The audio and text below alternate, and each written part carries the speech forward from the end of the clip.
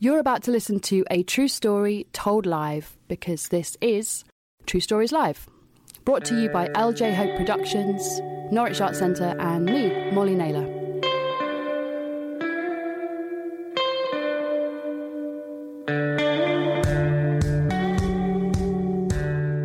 Please welcome to the stage the wonderful David Shenton.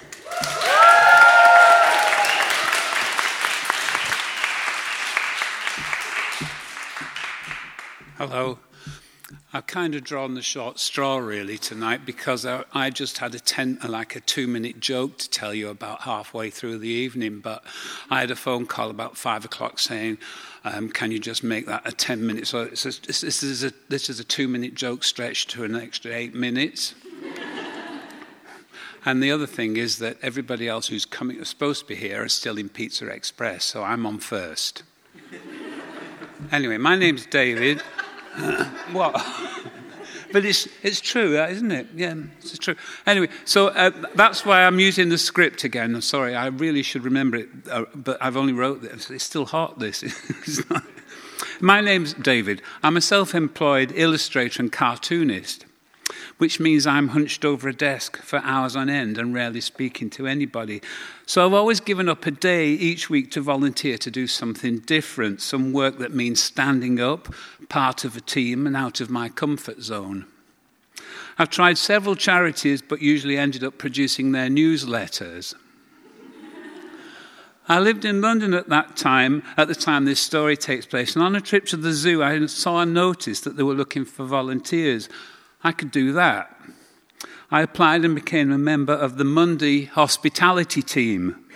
Mondays are nice and quiet, except my first day was Bank Holiday Monday. The very first job I had to do showed me what I was up against. I had to hand out a paper map of the grounds to each party that came through the gates. I don't really like to laugh at people's mistakes, mispronunciations. People can't say Okapi, and I say, where's the Okapi? That sort of thing, you don't. And misunderstandings. But I gave this man his map, and after a minute he called me back and said, this map is useless. I said, why? He said, it doesn't say you are here on it anywhere. And it takes you that split second to realise what rubbish that is. After a few Mondays of pointing out to where the toilets are and answering questions like what time are the penguins fed and does the shop sell frog pencils and how much are they, I got my own trolley. And now these are education trolleys, and I'm allocated a station in the reptile house, and on my trolley is a crocodile skull, so you can count the teeth, between 60 and 70, and see how they are designed for ripping rather than chewing. Some people think I'm selling these things and ask me how much it is. Especially the huge python skin that was confiscated by Her Majesty's Customs. I was explaining to these children that snake scales are made from the same stuff as your fingernails, and could they imagine what it must be like to be covered all over with fingernails? And then Mum said, acrylic? No. Keratin, okay. After a year or so working with the trolleys, you get the opportunity to become a keeper volunteer. I decided to join the invertebrates team and work in the bug house. And I stayed there for 15 years, every Monday for 15 years. I got quite good at my work and became a full-time zookeeper for a few summer seasons. The work became so much more interesting. Zookeepers are absolutely smashing people who say things that sound so outrageous to the untrained ear. Don was late for work. His excuse? He had to drop off a fecal sample on the way in.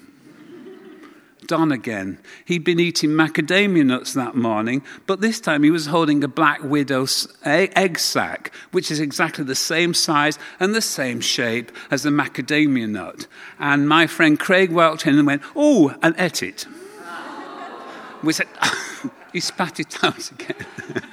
And I can't believe there's that much venom in them, Anyway, it doesn't matter. And then Craig again, he said, "David, what does artisanal mean?" I said, well, it means it's kind of homemade and quite tasty. He said, oh, I don't know. I can never eat anything with the word anal in it. My job is to give the spider talk every day. I hold a giant red-knee bird eater, and called Maggie, on the fat of my hand. I asked the little boy, are you coming to hear the spider talk? And he said, spiders can't talk. But the job I'm here to talk about fits more into the never say never theme than these improbabilities. My station in the bug house consists of 30 or more exhibits that need to be maintained each day. I have the leaf cutter ants that run along the whole front hall on thick ropes and carry bits of cut-off leaves back to the nest. When the Olympics were on in 2012, we printed rice paper with tiny international flags and cut them into tiny squares so the leafcutter ants could carry them along like the opening ceremony of the Olympics. I looked after the plague of locusts who need their sand sifted every day. You have to wear, complete mask and things, and you have to sift the sand, and that's disgusting. And leave them fresh leaves and corn on the cobs to destroy, which is gone in, 2 hours. I have the infested cockroach kitchen, which is a sink with leftover dirty plates. The exhibit looks disgraceful and messy without being anything of the sort. And I also had to look after the dung beetles. Now, scarabs are deified in Egypt, Khepri, who represents the rising sun. They are coprophagous, which means they eat, live, and breed in dung. And they like it fresh. The visitors like to see they have plenty and love watching them rolling the poo along with their back legs. And it's my job to see the beetles get plenty, but not too much. This dung should really come from an animal from the same country as the scarab. At the zoo we have camels, crocodiles, and donkeys. I have to choose the nicest looking poo and arrange it inside the beetle's tank.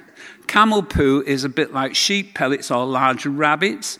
Crocodile poo is totally disgusting, like birds. Crocs eliminate urine and excrement together, and I'm not picking that up for anybody. So the most attractive poo of the three is the donkey's, rather like thick, round Weetabix. Lots of nutrition and great for rolling into balls. Now, the beetles don't need fresh poo every day. Too much might be fatal. In their natural habitat, they might come across the stuff every fourth day. But visitors expect to see poo inside the exhibit. Otherwise, they are swift to complain about neglect. So on the non-food days, I put some poo I've already prepared, collected and left to dry in the sun on a radiator or heat pad until bone dry. Then with matte yacht varnish and a paintbrush, I cover the dung, allow it to dry, and pile the hardened poo as a stage set in the tank alongside some little balls of poo for the beetles to play with. I can use these time and time again, just getting them out of the cupboard, giving them a little dusting off. And there we are, disproving the old saying, you can never polish a turd, because I've done it time and time again.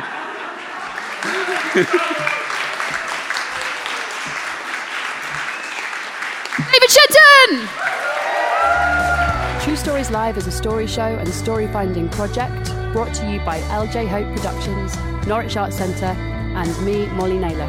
For more information about all of the work that we do, head to our website, truestorieslive.co.uk. We're super grateful to be supported by Arts Council England, Norfolk County Council, and Writer Centre Norwich.